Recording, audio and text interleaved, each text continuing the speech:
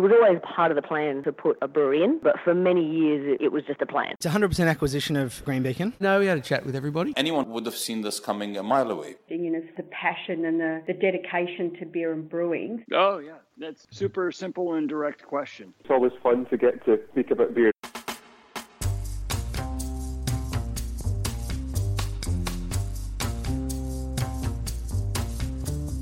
And thanks to our malt mates at Cry Malt, I'm Matt Kierkegaard, and that's just what we're here to do, talk about beer. We're in this week, breweries and growth with Steve Jeffares from Stomping Ground Brewery. Stomping Ground has been on the expansion track with a brewery at the Melbourne Airport announced 18 months ago now, and also last week they opened the Morrismore Brewery in Moorabbin at last. Of course, both have been impacted by COVID, so I was very keen to find out from Steve just how they managed these both during COVID and keeping the business going strongly while COVID was taking place, as well as learn a little bit more about the idea behind their growth strategy. We've seen a lot of breweries opting for multiple breweries or multiple venues, and I wanted to find out whether Steve thought that was the path forward. Needless to say, we chatted about a whole lot more besides. Like many of our frequent guests, and in fact, like all of our guests, I thoroughly enjoyed chatting with Steve both on and off mic, and I always find his insights very valuable, and I hope you do too.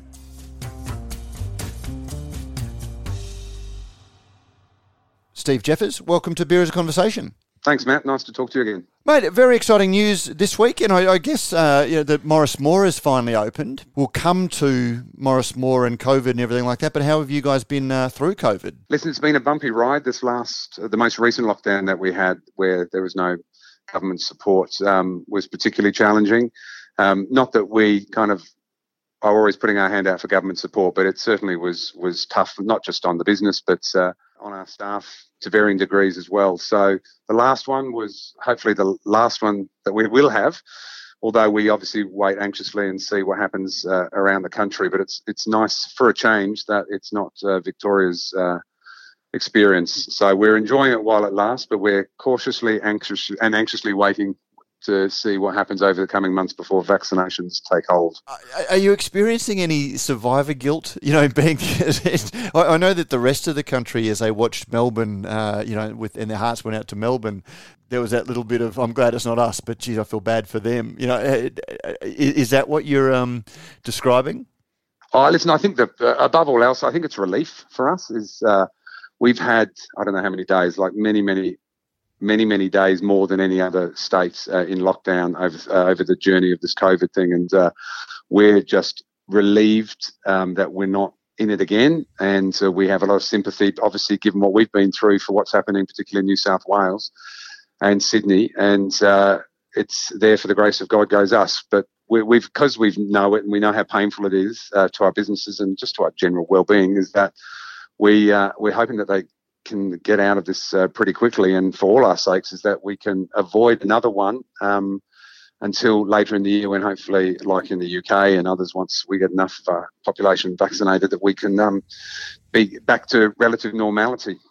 And clearly there was a big impact on the Morrismore development, which, I think you announced, I think we wrote about it about 15 months ago. Possibly longer. I think I was actually looking yesterday at something online from one of the earliest stories about when we announced it. We were supposed to have opened, I think, a year, maybe even 15 months or so ago, and we were delayed for a number of reasons anyway, mainly because we were trying to kind of value engineer, I think is the term, because we had designs that were bigger than our budget. And so we spent some months trying to trim here and there. That doesn't sound like you and Guy and Justin.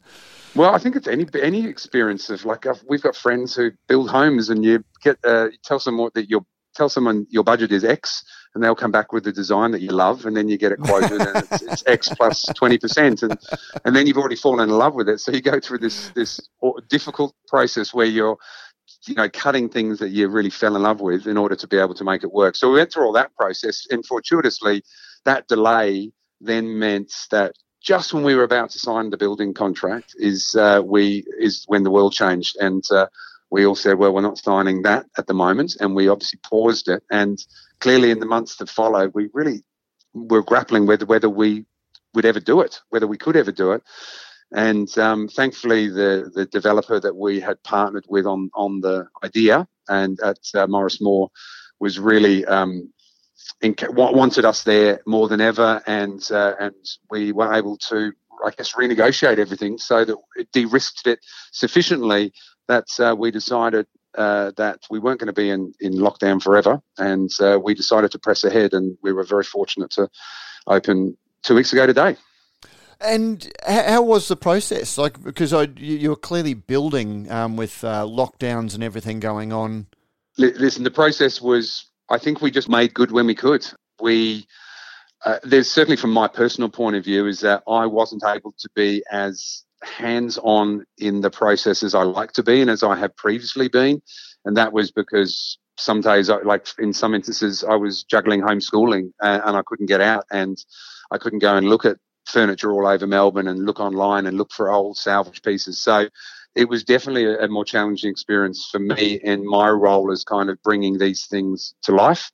And I know it was hard on Justin and his team and the recruitment of staff, and Guy pulling the brewery together and getting contractors to come out and do their work. So it was, but listen, over the last 15 months in Victoria particularly, we've all learned to roll with the punches a little bit. So we just did that and took, as I said before, we kind of did what we could when we could do it. And then we suddenly were ready to open. We got the liquor license even earlier than we expected, and we opened as soon as we could.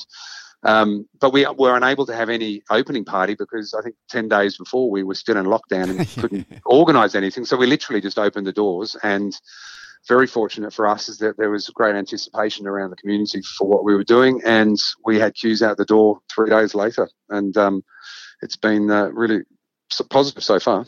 Now, I don't know the Moorabbin area terribly well. I know it's well on the south side of the city. It's got a different feel to, Collingwood, where the original stomping ground is. Have you gone for the same sort of feel to take a little bit of Collingwood down south, or have you given it its own venue feel and appeal? Well, when we sat down with our collaborators, the Studio Y and Platform Spaces designers and architects who worked with us on Collingwood, I had described it at one point as saying that we'd certainly drawn to old buildings. We just liked the character of them, but we weren't interested in doing anything that was a cookie cutter approach. But we did. I kind of came up with the term that maybe I read somewhere else. We wanted it to be reassuringly familiar. So we wanted there to be some cues that if you'd been to Collingwood, that you'd walk into Morris Moore and kind of recognise that it was a similar sort of vibe or similar sort of aesthetic to Collingwood. But we really had a very different building there because it was an old building that had used to house all the enormous boilers that heated and cooled the entire cigarette precinct or factories. So it was 8 metre high ceilings, and it had big, huge openings. And so we kind of used all those elements of the building and then brought it to life, as I said, with some of the DNA of Collingwood that people would be familiar with, but also some completely unique elements, namely of which is an enormous chimney that sticks up out of the main beer garden into the sky, which we worked around as well. And are there smoking spaces in Melbourne? What are the smoking laws down there? Well, it's the same as Collingwood, but we certainly have had many jokes from people who have been there. And because the Philip Morris factory was a larger employer of people in the community since the 50s, is that there's many, many people that we've come across in the journey who have been involved with the site for decades. And in fact, our landscaper is a guy that's been tending and working with the plants and trees on the site for 35 years. And when I was looking for someone to collaborate with, the developers spoke highly of this guy. And now he and his family, including literally he's got a daughter, a son-in-law, and they've got 6 children now, one of which was born while they were working on the site. They were all coming and helping out. So the team that we've used are either like-minded people like Glenn I just mentioned, or the designers, the architects, the beer system guys. We've used pretty much the same team that we've used at least on Collingwood, and in some cases other ones as well. And I mean, at the same time, or just before COVID and running into COVID, you also had the airport, brewery bar as well, that would have been massively affected. How have things been going there? Well, it opened about 2 months before COVID first hit, and it was trading its socks off. It was quickly the busiest hospitality site in the entire airport, partly because post security in the Virgin Terminal 3 there's very little choice. That's one of the key factors. There had been plans, and there still are plans to open a kind of cafe, a pretty cool cafe in the same terminal, but that was delayed by all the lockdown as well. So we were it pretty much, and as a result, we were when flights were flying and borders were open, we just have been enormously busy, to the point where it's actually arguably been too busy, because when you have thousands of people coming through a terminal and there's only one outlet, and when that's under enormous pressure because you've got queues out the door, people are grumpy before they even get to the door. And hiring staff, or hospitality staff, has been a real challenge everywhere, but at the airport, I think it's even harder. And we weren't able to consistently deliver what we expect of stomping ground venues all the time. And we've managed through a lot of effort to really improve things significantly and get close to or at our usual standard. But it's been a real challenge out there, because it's not, working in an airport environment is a whole different, or operating in an environment like that is really challenging, because sometimes you're dead because flights have been delayed, or suddenly a flight's been delayed on outgoing flight, and then you've got kind of a really busy terminal Right. with people with nothing to do. So you get these really big peaks and in trade that you do your best to manage, and other times it could be definitely quiet because the terminals, planes are delayed or for whatever reasons. Pretty unique environment.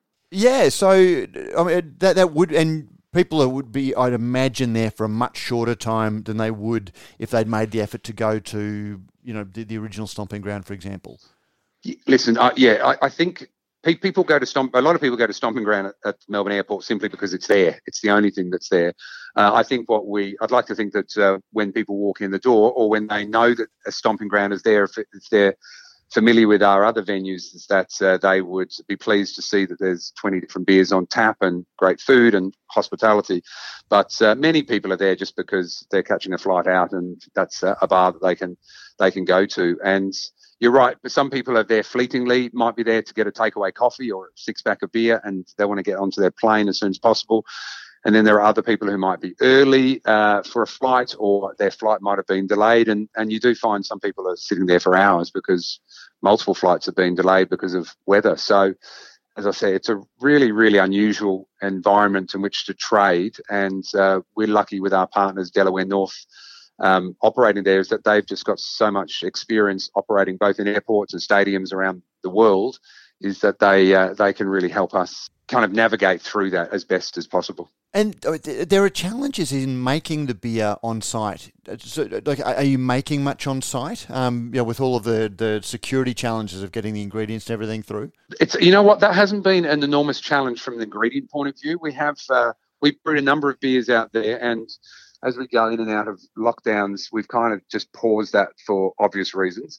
But we're shortly be brewing there again. The biggest hurdle we've had, I believe, out there from a brewing point of view is extraction, and the sort of hurdles that you have to jump from a security point of view when you put any of these things in is much, the bar is much higher than if you were doing it outside of a highly secure environment like an airport. So we've kind of worked with the airport to navigate that, because of course not many airports in the world that have working breweries. So they're trying to figure out ways around their normal processes that work for us as we are for them. So it's been a really collaborative thing, but it's been challenging, and we're looking forward to brewing there pretty shortly again. But getting the ingredients in, that's actually not too hard, because everything that goes in, whether it's a full keg of beer or a bag of frozen potatoes, it's for fries, they all have to go through security. So we just bring malt hops out there as we normally would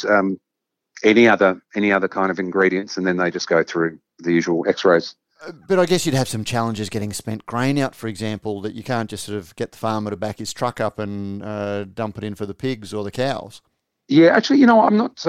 I can't tell you what we do with our spent grain. That's a good question. I certainly know at one point it was discussed about putting them in bins and sending them out because Stomping Ground, we send some of our kegs directly there. So we do have some reps who go out there, and obviously the brewer goes out there from time to time as well. So I'm not quite sure what we settled on with that. But listen, they're not insurmountable challenges generally. That we haven't found any of them to be such that we're scratching our head going, why did we ever think of doing this?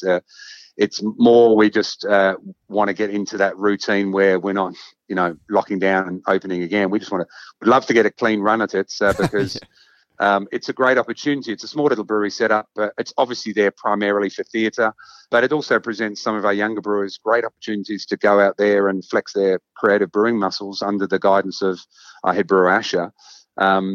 There's a long list of beers and brews that we'd love to make happen out there. Actually, and you raised an interesting question, and one of the things I did want to ask you about was we have seen over the last 12 or 18 months a number of breweries looking at expanding their footprint, whether it's yourselves now with Morris Moore in the airport, Ballistic up my way have either built their own breweries or expanded by buying other breweries. We saw Batch Brewing crowdfund very much talking about, the hub and spoke model, initially opening venues, their own branded venues.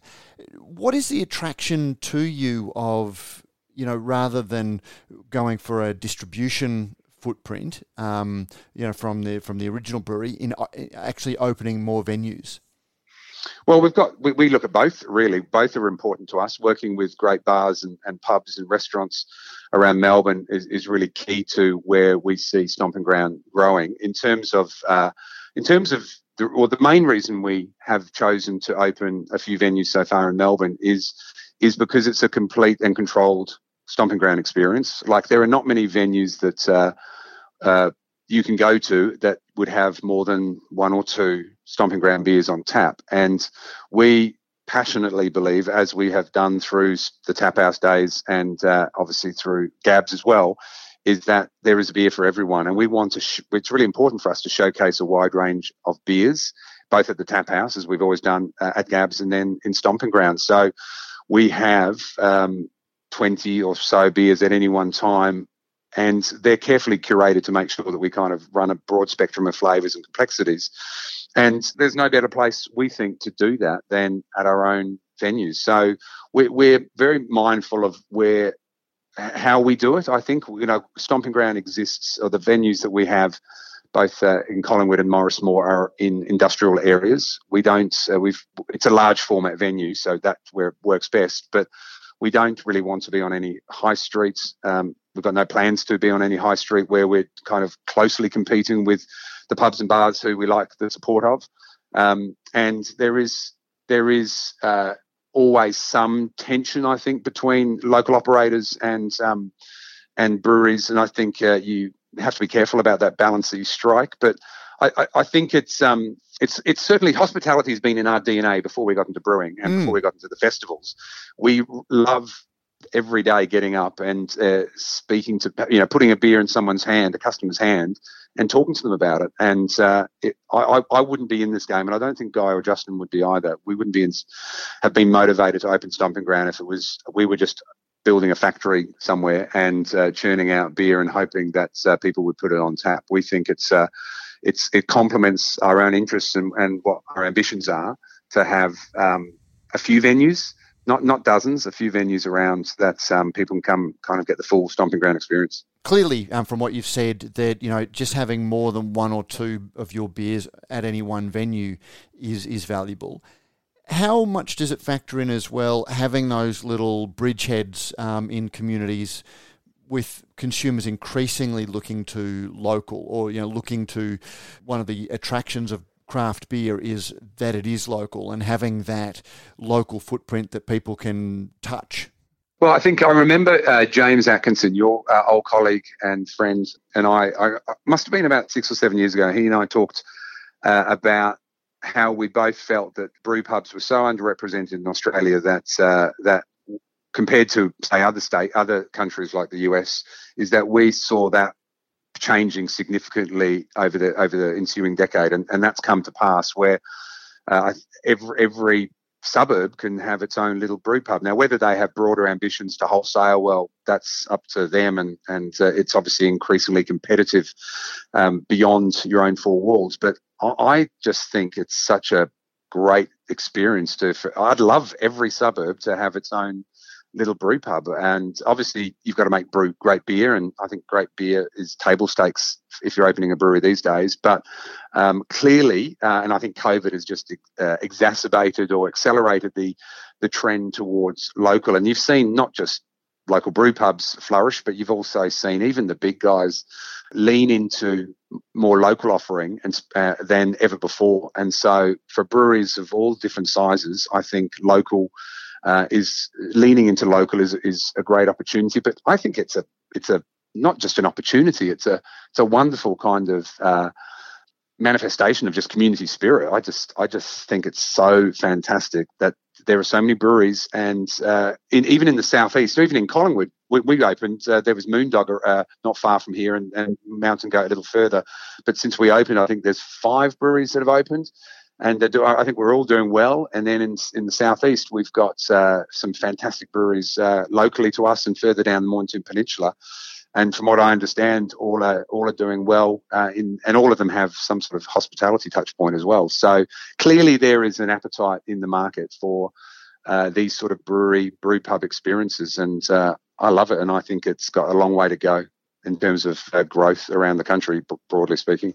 And again, if the tables were turned and I was being interviewed, I'd wax lyrically about the local pub as well, and how it differs from the big pokies pubs that have evolved. But I'd sort of take you back to the comment that you made that like the airport is a little bit about theatre. So I'm presuming that the brewery there, you're still supplying a lot of volume from the main brewery. And so getting the benefits of the economy of scale that comes from that, as well as not having the brew pub cost base for the airport brewery, but still getting people passing through feeling that they've drunk in the shadow of the brewery that made the beer. Is that a fair summary? Yeah, well, I think going back, I don't know, along maybe 8 or so years ago when I was based in the States for a while, and one of the reasons I was there was to look at what Guy and I might do next. And then Justin came on board after Stomping Ground kind of was ideated. And I just loved going into little brew pubs and seeing the brewer just do their stuff and smelling it. And when our kind of idea, and it makes probably no sense in lots of ways, but we kind of love brewing on site at our venues. And for the reasons I said before, obviously the idea of brewing beers in front of people, but also giving our younger brewers an opportunity to go out and brew on a small setup and improve their brewing skills. That's kind of the appeal. Most of our beers are brewed in Collingwood. Collingwood is where we brew and package, certainly can, all our products. What Morris Moore will do for us is, it's a 12-hex system with, I think, about 250,000 litre capacity, is we'll brew keg, the sort of beers that we like to have on most of the time at our own venues, that don't often travel to taps beyond, or to many venues beyond Stomping Ground venues, as well as some of our limited release beers that are keg only as well. So in terms of canning, all the beers that we'll do, all those sort of limited releases, and obviously the cores come out of Collingwood. But Moorabbin's not a tiny setup. It's there as a bit of an R&D opportunity. Our lead brewer, Mark Robinson, has been trained under Asher, and Asher keeps a close eye on what's brewed at all our venues. Yes. He also, he, as I said before, he sees it like we do as an opportunity to let some of these younger guys and girls go out and just have a bit of fun and, be creative. I imagine that having multiple venues would lead to cost savings, for example, because whilst on one hand you've got to have multiple kits and multiple expansions and multiple brewers, you're still getting some cost benefit or some scalability from ingredients and cans and those sorts of things in bulk. Is that a... Listen, I'm probably not the best person to answer that, but I would have thought not really. Like it would make more sense in the likes of Morris Moore to turn over that footprint we've got for the brewery and to fit in another I'm going to guess another 100 people seated. Yeah. That would make more sense. Okay. Assuming people would still come if they weren't eating or drinking in the shadows of those large tanks. But and then if we weren't brewing there and we were brewing everything at Collingwood, and then those kegs were then going out to the likes of Morrismore and the airport, that would make more sense on almost every level, I would have thought. But as I said, it's not necessarily the smartest thing, but it's something that we felt really compelled to do for a bunch of reasons. And I think customers like that above all else, is that we like to brew in front of people, and I think people like the feeling of drinking beer that was brewed, as you say, through the glass or just over there. And that's what I guess I was getting at, because there are more efficient ways of doing it and still, having a hospitality experience that people can enjoy. But there is something about drinking, in the brewery, or even having the perception of it if all of the beers aren't from there. Yeah, well, listen, I think I imagine we'll probably have 2 or 3 beers, no more than 5 on tap at Morrismore that are brewed on site. The other 20 or so will come from either Collingwood, mostly from Collingwood, and a few from the airport. And it's one of the things I'm really quite keen to do on our printed menus and menu screens, is to give a call out to where the brews are made. So if you're in Collingwood, for instance, you'll see all beers are brewed in Collingwood except where noted, and you'll see this one's brewed at the airport and this one's brewed at Morrismore. And we'll do that at each of the venues as well, and see how people respond. And so the idea is to share those beers. I don't think there'll be many instances where we'll brew a beer in Morrismore, for instance, and it wouldn't make it to our other Stomping Ground venues. And who knows, we might well find that there is a beer that we brew a short run of that's really kind of taps into, pardon the pun, to what the local appetite is, and it suddenly becomes a regular beer. I could absolutely see that happening in the future. And how much does the current style, where we're seeing so many breweries churning out, seasonal, what were once seasonal beers, but are actually monthly releases of new beers, that constant need to command attention from easily distracted brewers plays into having those 3 different sizes of breweries that you can I guess more efficiently play to that small batch ever turning over style demand. Yeah, it's a really interesting thing. I remember asking, I think my mate Joss from Garage Project, he was on stage at Beervana in Wellington about 6 years ago, and I asked the question to him in the panel of if the sort of pressure that brewers is there pressure brewers feel to brew new beers all the time, and is there a point where it becomes all a bit silly? And I don't know if we've hit that point yet. Like, I think we've certainly, from time to time, we get caught up in it a little bit. And I know certainly during COVID, when we had the first lockdown, we had all this beer in kegs and tank, and we end up releasing a new beer in can every week or so. But we kind of have settled down into kind of maybe one every 6 weeks in limited edition cans.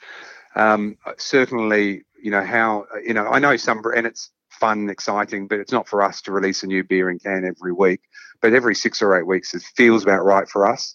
But we really don't put any restrictions on them in terms of what they put in keg. If they've got the tank space, and obviously now we've got another brewery or 2 where we can brew more limited release beers for keg only, and they just literally go on in the beer halls, and people can taste them. And as long as we have some general guidance as to ensure that we have that broad spectrum I was talking about earlier of flavours, complexities, characters, and the like. And as long as they kind of sit within, or make sure that we tick those boxes, the brewers can really they have a fair degree of latitude to brew keg only beers. That's just to be creative, and yes, it gives us something new news to tell people. So it does give us something to market, but we are doing it for fun in the beer halls as much as anything else. Oh, and none of that was a criticism. And you used the word silliness, and silliness is very much in the eye of the beholder. And yes, consumers are demanding, and that's the thing. To ask these questions is more to sort of say, well, 15 years ago, breweries had a core range, and we're seeing more and more breweries that if they have a core range, you almost never hear from it for the constant attention getting of new beer releases, and certainly the frequency with which couriers are turning up at our offices from some breweries these days with so many beers that you only ever see once. It seems to be a lot of pressure in the marketplace for breweries to, cater to that, attention deficit drinker. Well, that's kind of what I was saying. Like, it's silliness. I don't mean that as disrespectful to any breweries, because there are some breweries that do that so well, and that's their thing. And what I was referring to really is our own kind of, the way we approach it ourselves is we've gone through these waves ourselves as owners and brewers as to what's kind of the right, what works for us. And we've kind of settled on where we think is sufficient new releases out there to keep people who are interested in what we're doing interested, but at the same time keeping the main thing, which is we want to see our core beers and our smashes in as many people's hands in our hometown as possible. So we think we found the balance right finally for us. But what works for us is obviously very different to what other people have. And I love some people who can churn out beers as often as some do. It's just not something that we might have tried for a bit or flirted with the idea, but that doesn't kind of fit in with what we're trying to achieve. What is your biggest seller? Gift Street is our biggest seller by some way. The Smash is and now I think about a third of all our volume. They just have been extraordinary, and particularly passion fruit. That's now just sells like hotcakes. Those smashes, and particularly passion fruit. Our Laneway is getting a lot of traction on taps around Melbourne as well. But Gips is the favourite. Not surprising, I guess, when we know pale ale is by far the most popular style in the craft space. Gips Street is the one that most people just that's the biggest seller, and it's most distributed around our hometown. It's interesting to see though how different stylistically the industry is at the moment. In your prognostications, both as a hotelier through the tap house and as a brewery owner, what do you think is coming down the pipeline, or where the industry is going? Do you think we will get fatigue from the choice? Listen, I think so, but I've thought that for a long time. That's what I was saying before. I won't ask you to pick when it'll happen.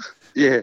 I do think so. I obviously have spent quite a bit of time both living and travelling through the States, and I've kind of walked into grocery shops and seen supermarkets with aisles full of variety. But I follow what's happening over in those markets through the business trades, and see that I think there was a term I saw once, Skimageddon, which is where there was just so many different products. But now there's kind of appears to have been in recent times a rationalisation where distributors are saying, listen, we can't take all of that. You've got to, because we can't sell it all and there's not enough shelf space for it all. So you need to consolidate a little bit. And I think that there is that certainly going on, and I think that'll happen at some point here. But I think to what I was saying earlier is I think brewers can play to their heart's content when it's just on tap in their own venues, or even if they've got supportive venues that will put on a rotator tap of their products from time to time. So I think that there's always going to be an appetite for it. But do I think that we've reached peak Skimageddon, to use that term? I don't think we have yet. I thought we would have by now, but there's just an insatiable appetite amongst beer fans for new.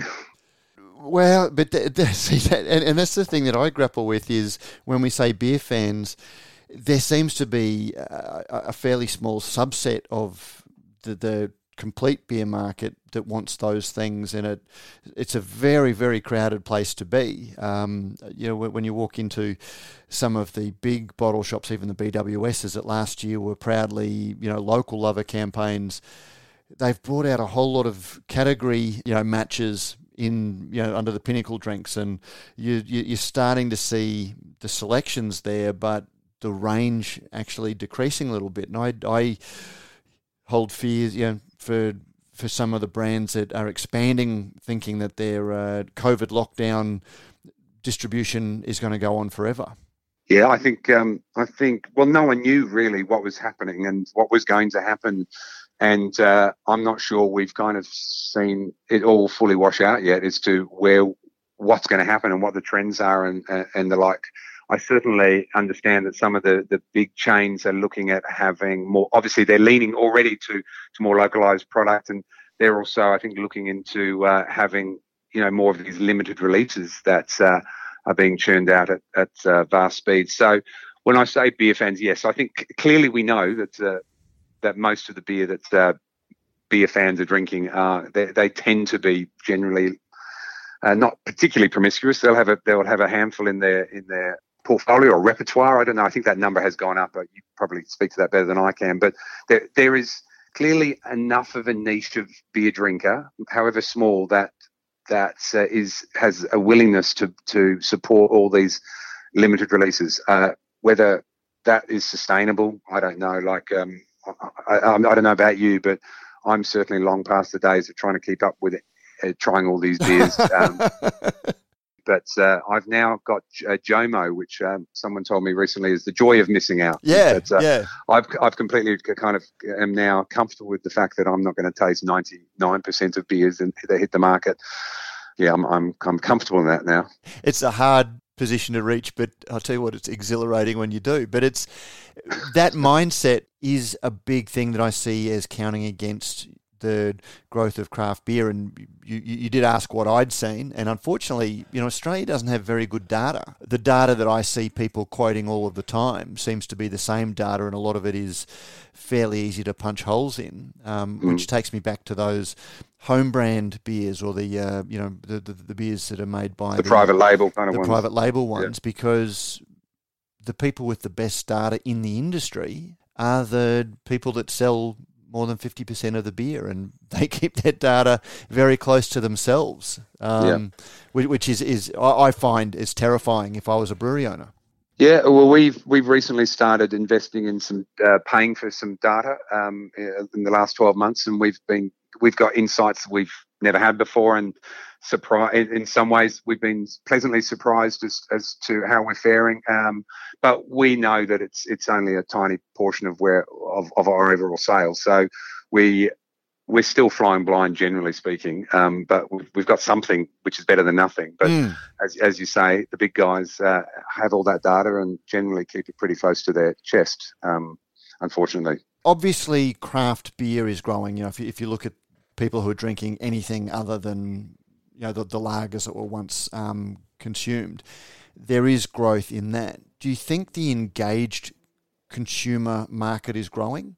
Intuitively, yes, I do. I think that's what, like to one of your points earlier, is that out of COVID has come this rise of localism, and I think that there is the market that we're aiming for. The bubble is growing. I think it's one of the things I was always proud of so much with Gabs, is that we were every year attracting so many people who weren't what I would consider inhabiting that beer bubble that some of us inhabit.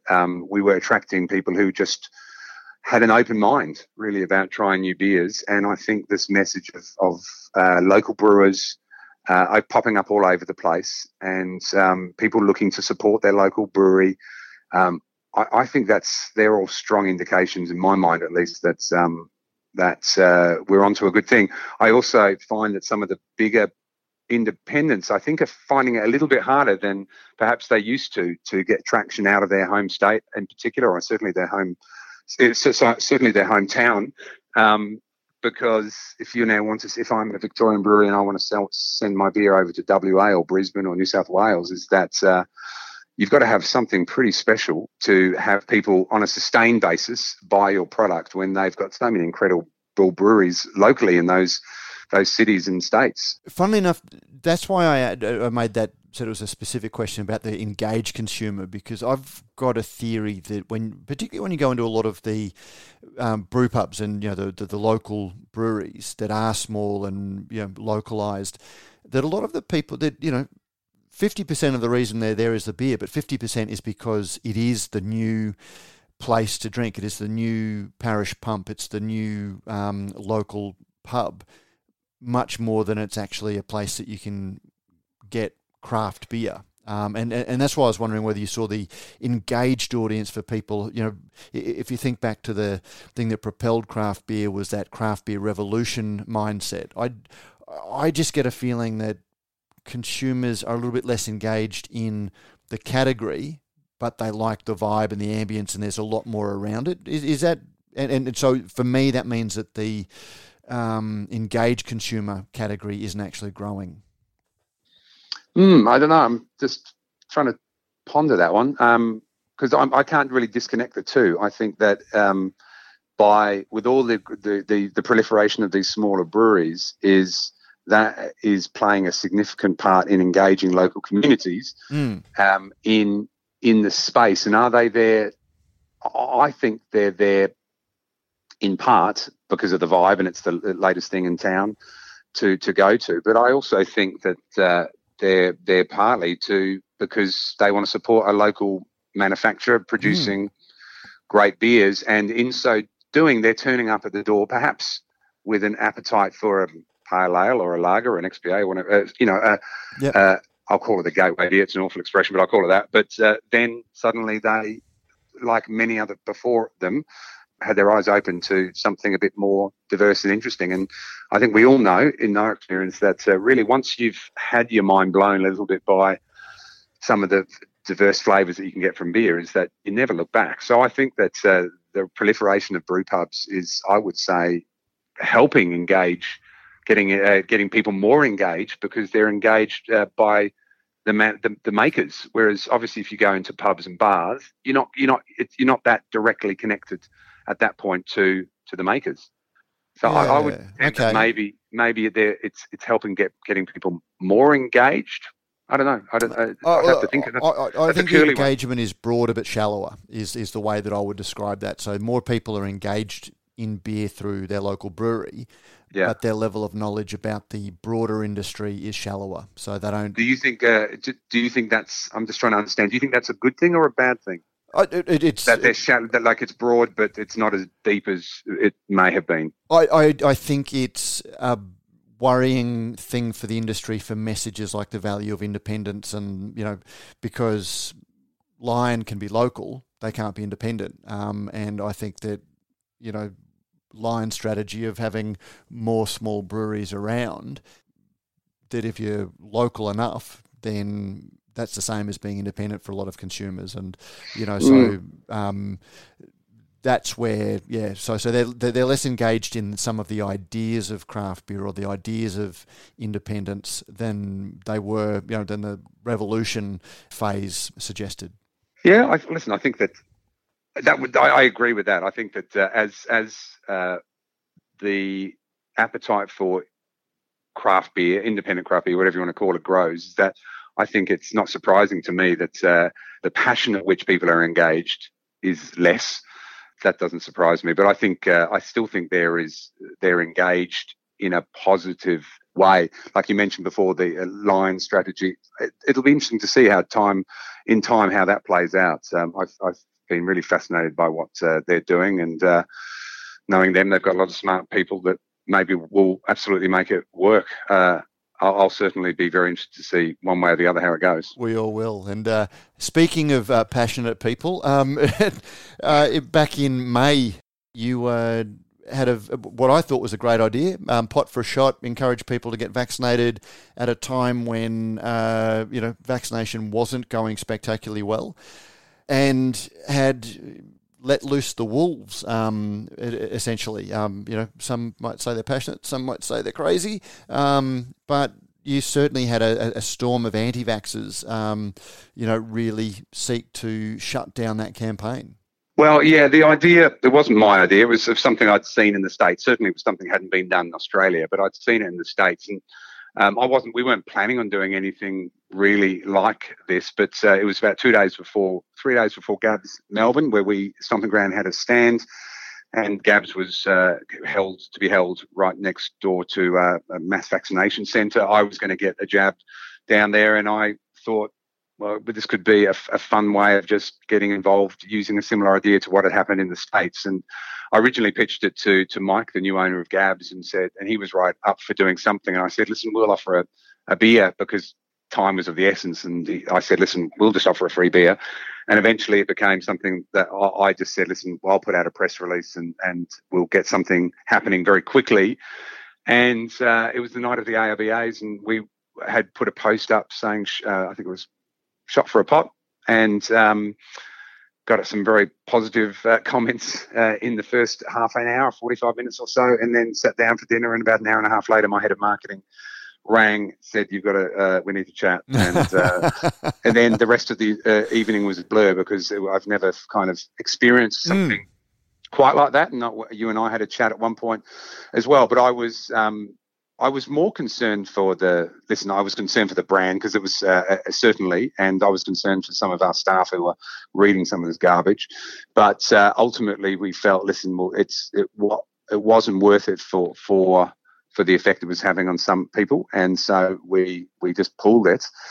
But it was fascinating just to, in the fullness of time, we learned that the post had been shared very quickly to some very popular anti-vax social media sites, global sites. And so we were getting people from all over the globe piling in, pretending in many cases they were customers of ours, saying horrible, nasty things as if we were forcing them to take these injections. But listen, there's other people who have done something similar, including small bars, pubs, and even mainstream brands. And so I think we just kind of, we were very early, we never apologised for what we did, because we felt vaccinations are the key to us as an industry, getting back to some level of normality. But we maybe you should have thought about it a little bit more, or been prepared a little better. But normally what we found, Matt, is that when you put something like that out, that you feel like, we didn't do it flippantly. That was what we believed was the right thing to do. But you just don't know. And in the past, often people have come to your defence, and it's kind of balanced the ledger a little bit. But we didn't probably let it run long enough for the good guys to join in. So we just had 1,000 people piling in from all over the world. We didn't know who they were, and we thought, listen, it's not worth it. But it's a sign of the times, unfortunately. And there's a big part of me that just gets angry at the idea that we can be bullied like that. But listen, I'll get over that. Well, and that's what I was going to ask, because 2 days later, it was very soon after the outbreak started, and suddenly there were massive lines for people getting vaccination. It would be very easy to feel vindicated by that. But do you wish that you'd stuck it out through that initial storm? Personally, yes. But this business is, there's a lot of people invested. We employ a lot of people, and there's a lot of opinions. And it was a collective view that it was upsetting some of our staff, and we were really kind of, and that this is really only in a matter of hours. So we didn't know how long that was going to go for. And at the end of the day, we kind of cowed to those kind of crazies or passionate people, whichever you prefer to call them. And we made colours to that wall. And we made that decision. As I said, it still sticks in my craw when I'm talking about it. That's because I just don't like giving into bullies like that. But I also know the power of the internet, and sometimes you choose your battles. And so that one we decided not to fight. But we believed in what we were saying, and as I said, we weren't forcing people to do anything. It was just we believe that vaccinations are the key out of this, and in the weeks that have passed since, I think that's become even more obvious. So we want to get back to normal. We want our mates and colleagues in other states, particularly New South Wales, to get back to normal, and it's pretty evident now what the path is to that. It wasn't the first time you'd got involved in social campaigns. You were big supporters of the Equality in Marriage campaign and brought out a beer around that, which was, I guess potentially a troubling issue for some. Would you think twice before getting involved in potentially polarising topics again? Short answer is yes, but I think we just probably, and it's probably on me, I was a little naive to what how hot button an issue this vaccination thing was, certainly at that time. But the marriage thing, listen, we got some pushback from some ugly people out there when we did that, and we've obviously done it ever since, and it gets bigger and more important to us every year, that Pride Advice campaign around midsummer. But, I think I'd be lying if I said I wasn't affected to the point where I would think twice, 3 times, even 4 times next time. But also, listen, we're not averse to taking risks as a business. I think that's part of some of the successes we've had, and in order to get a start, or to stand out amongst your competitors, is sometimes you have to move fast. Did we move too fast this time? Possibly, but that's what we believed, and sometimes we'll certainly stand up for things and stand by other causes in the future if we feel passionate about them. But we would definitely run it through, look at it a little more carefully at it, I guess, before we post on something like that. Yeah, but again, like I felt incredibly sorry for you as a business, because it had the appearance of an overwhelming reaction when in reality it seemed to be a small group of highly motivated campaigners who gave the impression of being much deeper than it would, but in such a short time. I guess you were in a very, very uncertain stage as you were wondering whether to take the post down and what to do. Yeah, as I said, that's what was that, 5 weeks or so ago? There's a lot happened since then. If someone else had done something like that and been through the horror that we went through at the time, we'd look at it differently now, and we'd make more, a more calculated assessment. But I don't think we certainly don't apologise for standing up for what we believe in, because we're a big employer of people, and COVID has had a massive impact on not only our business but our staff and our broader industry and colleagues. And if we have to take the heat for that in this instance, then so be it. But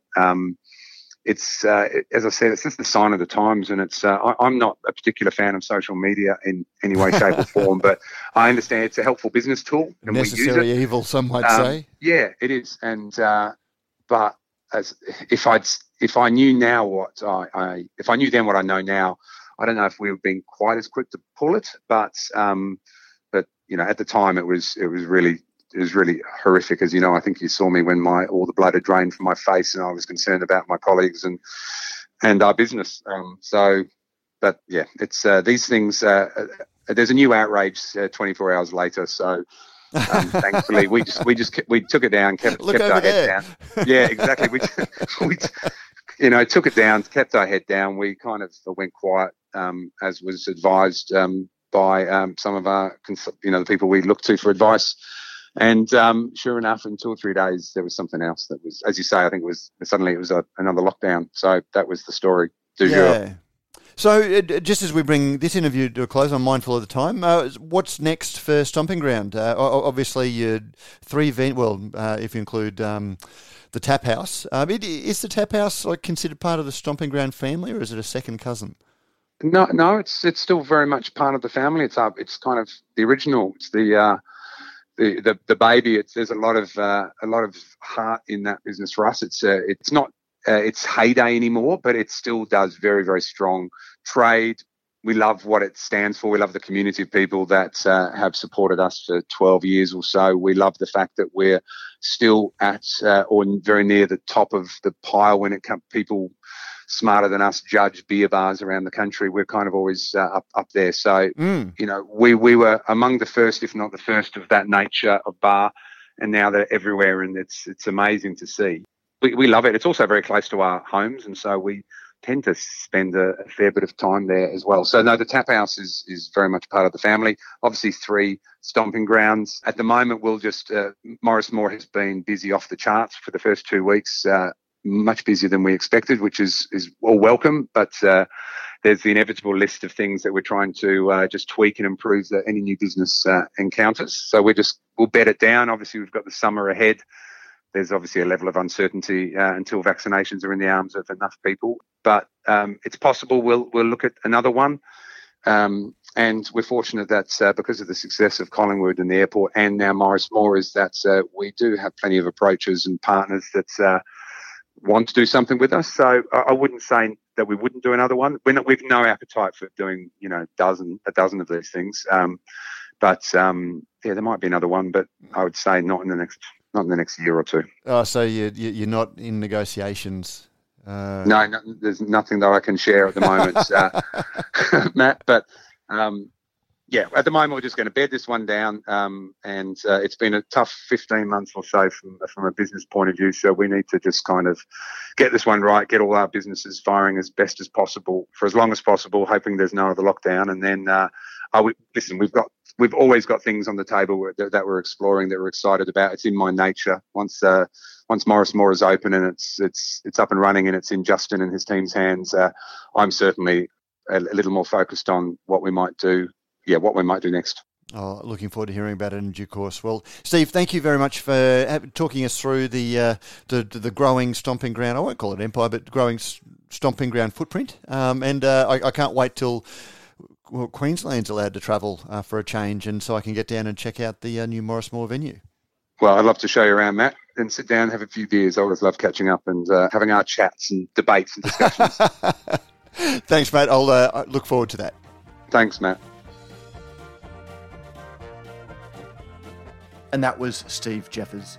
Radio Brews News is proudly presented by Cryer Malt. With over 25 years in the field, Cryer Malt is dedicated to providing the finest brewing ingredients to help brewers create the foundations of a truly excellent beer. They are your premium brewing partner, and they are our premium partner in Beer Conversations.